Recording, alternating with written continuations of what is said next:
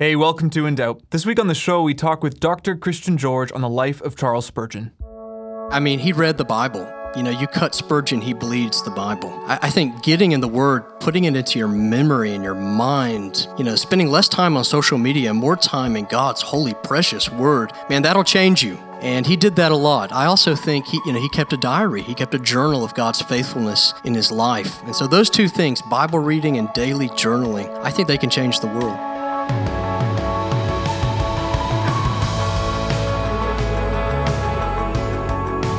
Now, I don't know about you, but for me, biographies can be some of the most powerful tools to bring about inspiration and sort of change in my life. I can think of two books that were biographies that I read last year that made such an imprint on my life. One was called The God Smuggler.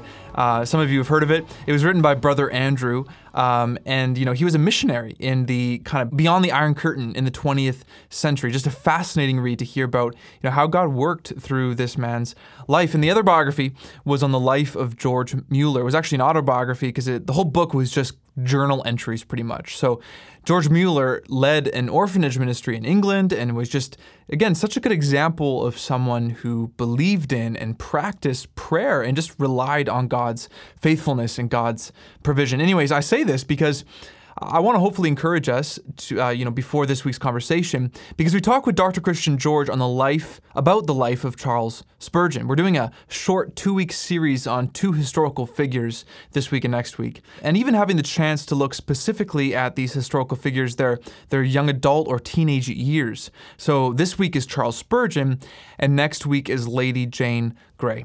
This sort of biographical look at their lives can definitely encourage us in our faith. But before we jump in, I want to thank anyone listening who joined in for our In Doubt live stream Bible study through Romans, which ended just 2 weeks ago. Dr. John Neufeld from Back to the Bible Canada graciously joined us and taught us a general overview of Romans 1 through 11. Now, if you're interested in checking it out, you can always head to our Facebook page. Just search In Doubt on Facebook.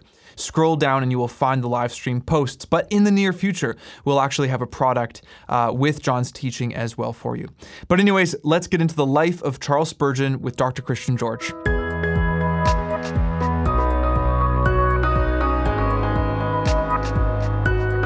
With me today is Dr. Christian George. Christian is an author and a professor. He actually serves as assistant professor of historical theology, and he's curator of the Spurgeon Library at Midwestern Baptist Theological Seminary. So thanks so much for being here today, Christian. Thanks, Isaac. Before we kind of look into the life of Charles Spurgeon, why don't you first just tell us a bit about who you are, just a little bit personal, maybe something interesting about you, and then also what you do day by day.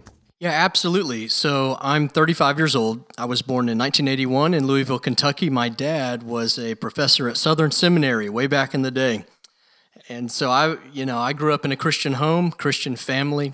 When I was 8 years old, Isaac, I really felt God pulling me to himself.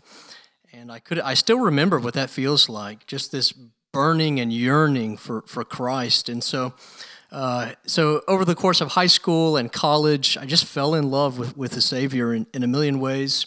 I went to Samford University. I was an art major there, so drawing portraits all day. And then God pulled me into the ministry, just full force. And so I started preaching, and eventually that led into a passion for Charles Spurgeon, this great prince of preachers, as they call him. Did my MDiv at Beeson Divinity School, and then I went over to Scotland. So my wife and I basically sold everything we've ever owned. We sold our car, and we went to North Scotland, man, for 3 very cold but blessed years. And and then after that, I was hired at OBU, Oklahoma Baptist University in Shawnee, Oklahoma. And then 3 years later, I was asked to come curate the Spurgeon Library in Kansas City, where I currently am going on my 4th year.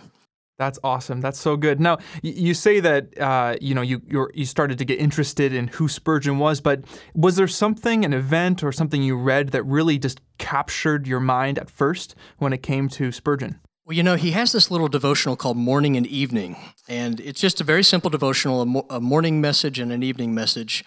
And I went to England with my father. He took me to all the great places where Spurgeon lived. And so the combination, of those two things, like traveling to see where Spurgeon preached and then reading, it just was amazing.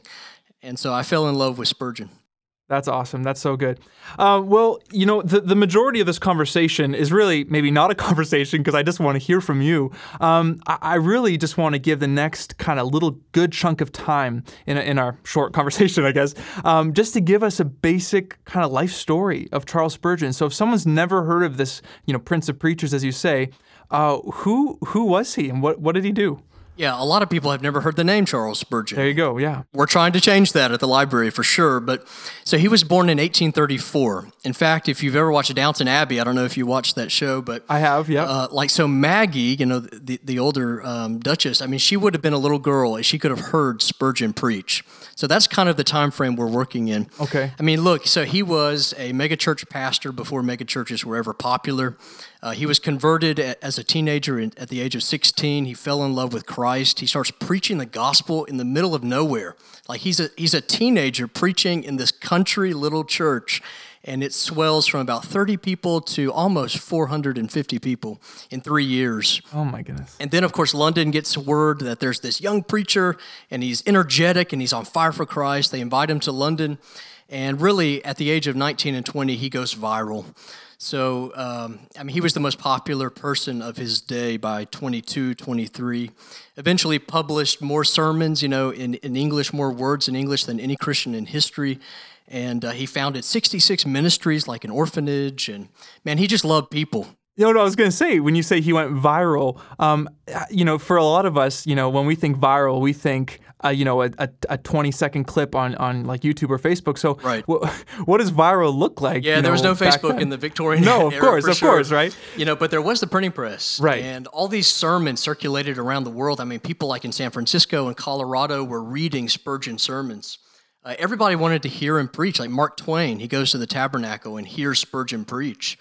The 20th president of the United States goes to London. John D. Rockefeller. So really, anyone who is anyone in Spurgeon's day would have wanted to go hear the gospel preached from the lips of this kid. That's amazing, yeah. So his whole, I guess, life then was just devoted to being a pastor and preacher, correct? He burned all of his calories preaching, pastoring. but you know what? A lot of people don't know this. He was worth somewhere around 100 million pounds, like $100 million. And yet he died poor because he personally funneled most of his money into starting 66 ministries.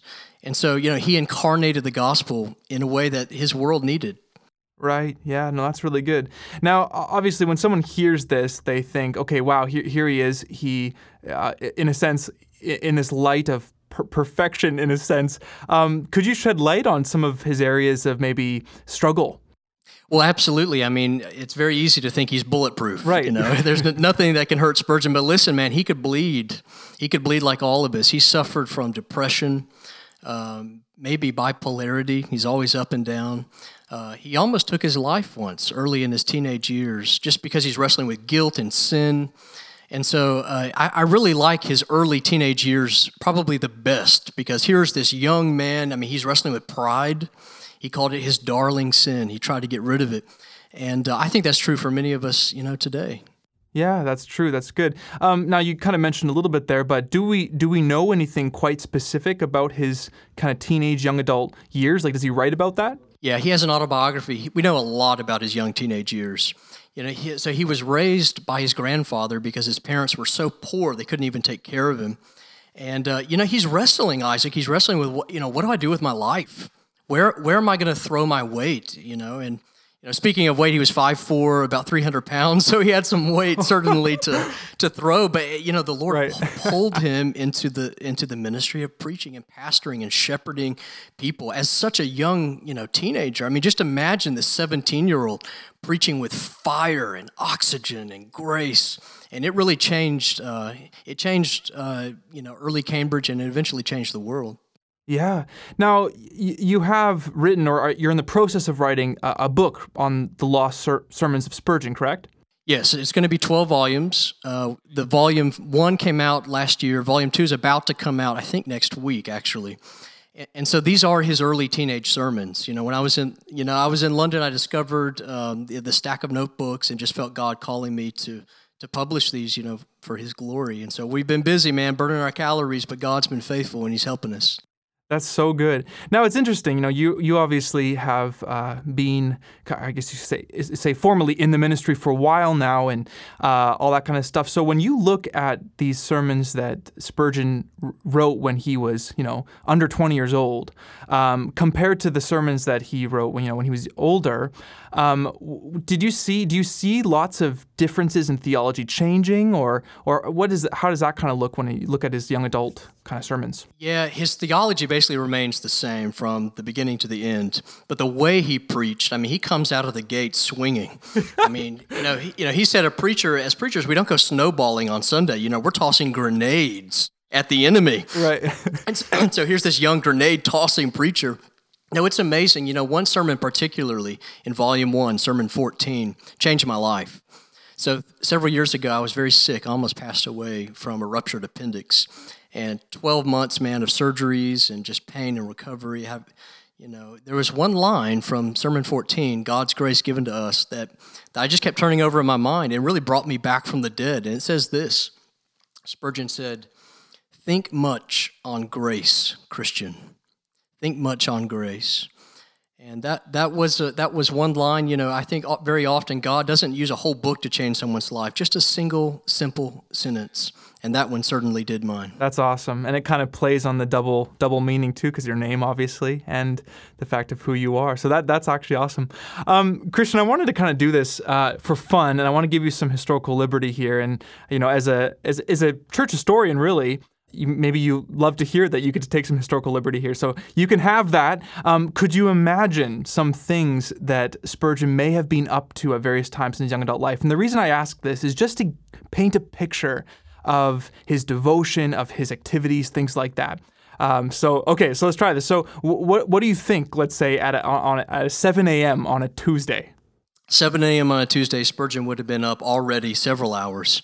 He once said, "I wish it could be said of us that we wasted neither an hour of our time nor an hour of other people's time." So the kid got up early, and he preached 12 times a week, man. He's 12 times a week? 12 different sermon every time in his early life. He's burning his calories for Christ. He's not Netflixing his day away. Right. No, I understand that. Okay, so Christian, help us out here, though. The thought of 12 sermons a week, and each one a different sermon. Okay, does he get any sleep? Does he hang out? Does he have friends that he sees? No, he does have friends, most certainly. But most of the time, in his very young life, when everybody else was playing outside, he was reading books. Man, he was reading John Bunyan. I think it's a reminder for us, that the past has something to tell the present about how to go into the future. And so Spurgeon pulled the momentum from the past and the wisdom. And so he's often found himself, in the library reading books. Absolutely. Yeah, no, that's really cool. And just as a side note too, when I've read Spurgeon, or I've read about Spurgeon, something, and maybe you can shed light on this, here's this just mammoth preacher and theologian, and just, preaching these incredible truths, but at the same time, it's not like he's sort of just all head sort of murmuring just really intellectual sentences. You can really see this intense fire and passion and almost a charisma that comes out of him. Yes, it's so intimate. Absolutely, man. You read his works, even right now, if you picked up morning and evening this morning, man, you'd read his works, and it's like he's sitting right next to you, whispering the gospel in your ear. That's so good. He loses very little, I think, over time, and that's probably one reason he's the most tweeted dead person on the internet. You know what I mean? At least as far as the Christian world goes. Of course, don't forget he had a photographic memory, so he never forgot anything. And that probably helped him with those 12 sermons a week, I imagine. I bet. It's interesting, just to kind of continue this thought. I sort of, when I look around at the sort of general Christian landscape, especially North America, it seems like there's this attitude, and this is very general, I'm not making any statements, but it seems like there's this general kind of idea where in order to be kind of, passionate and charismatic and all these things, you sort of have to throw away some of the, the hard doctrines and all that kind of stuff, because that's just for the academics. But we need to be passionate and go out there. But what we see in Spurgeon, which I find so fascinating, I want to encourage listeners as well, is that Spurgeon sort of really helps model the life of both. There's like this intense theology, and he was a bookworm and everything like that. But at the same time, he was able to just preach with such charisma. Yeah, I mean, he didn't cut corners when it comes to his theological convictions. In fact, the gospel has an edge to it, Isaac. Right. And you start sandpapering that edge off and buffing it out and waxing it up. I mean, you lose the cutting ability of the word that Christ then comes in and heals. And so, no, Spurgeon never compromised, on that. And yet he preached for souls, man. His best book is called The Soul Winner. That's what he was. That's awesome. That's so good. All right, so 8 p.m. on a Friday, what would young adult Spurgeon be doing?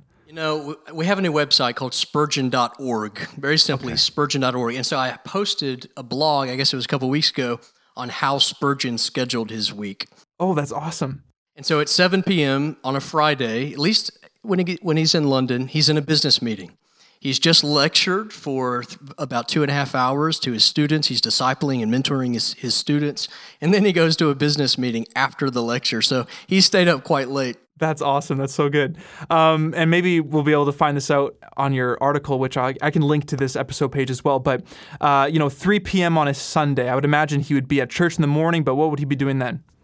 3 p.m. on a Sunday, he's preparing for his evening message. He only took about 10 to 15 minutes to prepare his message. Wow. His whole life was sermon prep. He never forgot anything, and he speaks in such a language that common people can understand. Man, that's why kids can just fall in love with Spurgeon, because he's not so sophisticated. I mean, he incarnates the gospel with simple language. That's one reason I really love him. That's awesome. Christian, what's one thing Spurgeon did or believed, you can choose out of the two, as a young adult that you just think would really highly benefit young adults today? Yeah, just one? Yeah, or a couple. Share some more. Yeah, go for it. Well, let me just go back. I mean, he read the Bible. You cut Spurgeon, he bleeds the Bible. I think getting in the Word, putting it into your memory and your mind, spending less time on social media, more time in God's holy, precious Word, man, that'll change you. And he did that a lot. I also think he kept a diary. He kept a journal of God's faithfulness in his life. And so those two things, Bible reading and daily journaling, I think they can change the world. That's awesome. That's really good. Okay, so again, if I can give you some more liberty here, and this is sort of even mixing in some sci-fi, if Spurgeon had the opportunity just for a moment, maybe just for a day, to kind of come in to the future, to our time today, and he just had the experience of looking at the North American evangelical church, what do you think he'd say? Like, what things do you think he would look at as negative? What things would he see positively? Yeah. It's a great question. I think 4 very quick things. I think number 1 is we need to pray more. No great movement of God happens without prayer. I think 2, Spurgeon never sought the stage. He never wanted to be in the spotlight. He believed that faithfulness to God is more important than success. And so I think that's a word for all of us. I think number 3 would be discipleship. He took around him some young students and really poured his life into them. And I think the final thing, it might be a bit edgy, but to risk it all, to risk everything. One of his favorite authors was William Carey, missionary to India. William Carey once said, "Expect great things from God, attempt great things for God." So if God is with you, if God is in your heart, if he is thriving through his Holy Spirit in your life, take a leap. Risk it all, and Christ will catch you. And that was Spurgeon's experience, and that's been mine as well. That's really good. Your first point there, talking about prayer, I forget the exact quote. I'm just going to paraphrase it, but I think it was David Platt who said that we will be the, generation of Christians who are not known for our prayer, but are known for our, gathering and conferences and things like that. We'll be that generation, know that, man, they got together a lot, which is great. That's good. Right. But we won't be known for our prayer. And as you said that, I'm like, man, that's so true. I think Spurgeon can help us change that, Isaac. That's my prayer, brother. That's good. That's so good. For people, we didn't really go into this, and I mean, we could spend many conversations talking more about different aspects of his life, but there were a couple sort of big events that happened in Spurgeon's life. I think about the time of the crowd at I could be wrong, but it was at a big kind of church in Surrey, a big church. Yeah, the Surrey Garden Music Hall disaster. That's right. Yeah, and he was quite young at this time, wasn't he? He's 22. His wife was still nursing his twin sons. A balcony collapses. He passes out off the stage. 7 people die. I mean, he falls into such a depression that it's amazing. Right then, his ministry didn't end, but God did restore him. But that was a major milestone in his ministry. Yeah, no, that's very interesting. It's important though, because I think a lot of people, even nowadays, they go through some tragic event sort of thing, and it really does sort of, and sometimes they can kind of make an excuse to sort of go down another road because of this event that's happened. But I mean, obviously, we see in Spurgeon's life that he, despite the challenges, he still pushed through, and the Lord saw him through. And that was one of the secrets, I think, of his ministry. Spurgeon preached to broken people out of his own brokenness. I love this quote. He says, the storm has a bit in its mouth. It doesn't take God by surprise, any of this. In fact, God is using it. He's using it to drive us closer to him in so many ways. And for Spurgeon, that was very much true. Yeah, no, that's really good. Now, when someone reads about Spurgeon, they won't get very far about hearing about this thing called the downgrade controversy. Now, when I bring that up, it's like, okay, again, this could be a huge thing, but can you share with us a little bit about what that is or was? Yeah, so at the end of his life, Spurgeon really died on 2 hills, the hill of Jesus Christ and the hill of Scripture. In his day, so many theological tenets of orthodoxy fell out of fashion. So people, believed Christ didn't do miracles, that he wasn't really God. And so Spurgeon's context, the Baptist Union he was in, started to kind of go in that direction. And Spurgeon put his anchor down, and he said, no, we believe in the full humanity and divinity of Christ. And so he pulls his church, which was the largest in the world, out of this union, which massively sparks this controversy, which eventually killed him at the age of 57. Yeah, see, that's amazing. But I think what that shows, though, is that because of his faithfulness to the Word, his faithfulness to Jesus, these things that might look externally and from the greater Christian sort of church might look as, whoa, this is going to be bad for your reputation. He said, I don't care. I'm faithful to the Word and to Jesus. Absolutely it was. Yeah, that's very good. As we wrap up now, Christian, for a young adult who's heard this and they're sort of inspired now to dig a little bit more into who Spurgeon is there a right? You mentioned morning and evening, but would you recommend maybe a sermon, a specific sermon, or a book that kind of would be a good introduction? Yeah, so Spurgeon preached a sermon, probably one of his best sermons, on 2 little words in the Bible: Jesus wept. Jesus wept, from John. And so that's one of my favorite sermons. I can't read it without weeping myself. And so, one of the things we want to do is not just look to Spurgeon. We want to look through Spurgeon to Jesus Christ. And so sermons like that point us to the Savior. And it shows us, I think, when Jesus Christ is in the very center of our lives, Isaac, it's only then that our lives can be truly centered. Right. That's so good. I love that. You mentioned Spurgeon.org. Could you sort of explain a little bit about what the purpose of Spurgeon.org is and then what we can find on that site? Yeah, so this is the largest collection and resources of Spurgeon on the internet. And the good people at Desiring God and some other people have kind of helped us get this off the ground. Basically, I blog twice a week on Charles Spurgeon. But also we're scanning, 6,000 of his own books into the collection. The Puritans, all these great dead people we all should be reading. And so we'll have all of his sermons there. We'll have updates, and we're excited about it. Pray for us. Yeah, no, definitely. That's so good, Christian. Well, thank you so much. This was great. If you're listening and Christian has sort of made Spurgeon seem interesting to you, I'd encourage you to check out the Spurgeon Center, and that's at spurgeon.org, spurgeon.org. Super simple.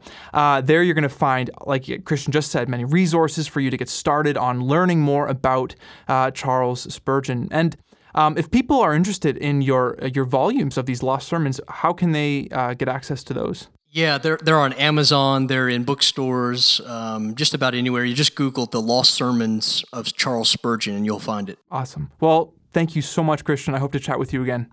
Thanks, Isaac. God bless.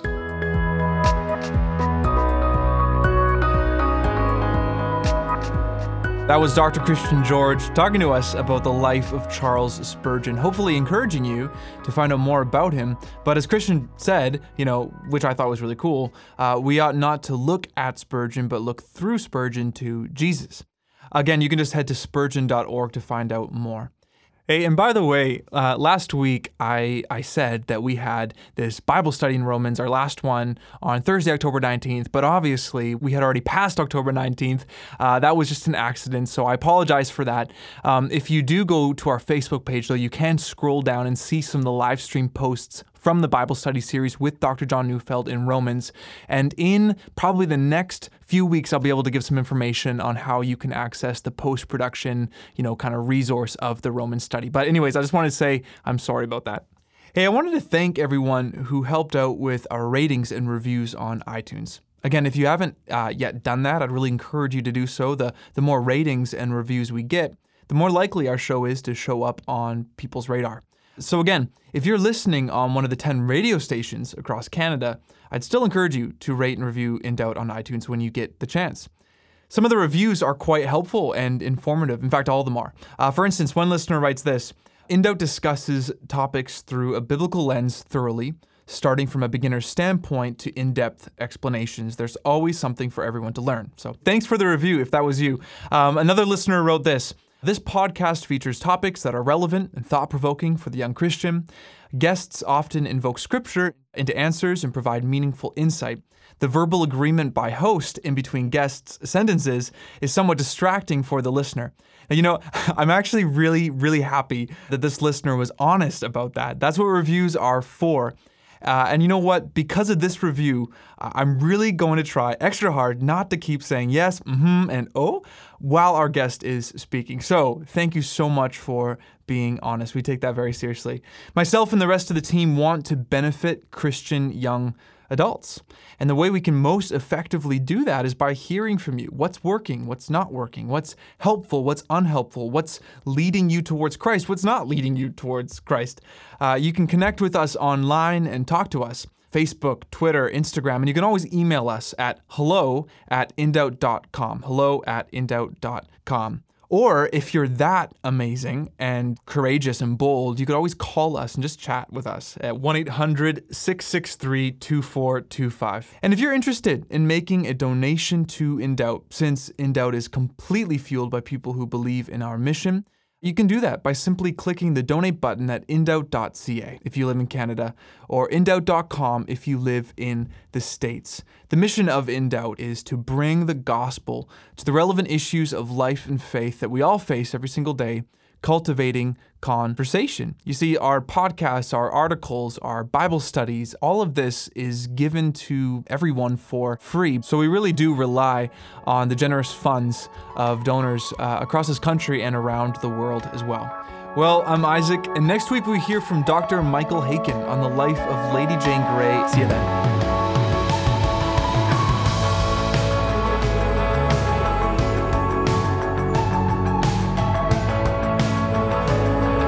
In Doubt Ministries exists to bring a biblical perspective into the relevant issues of life and faith that young adults face every day. For more information, check out indoubt.ca if you live in Canada and indoubt.com if you live in the US.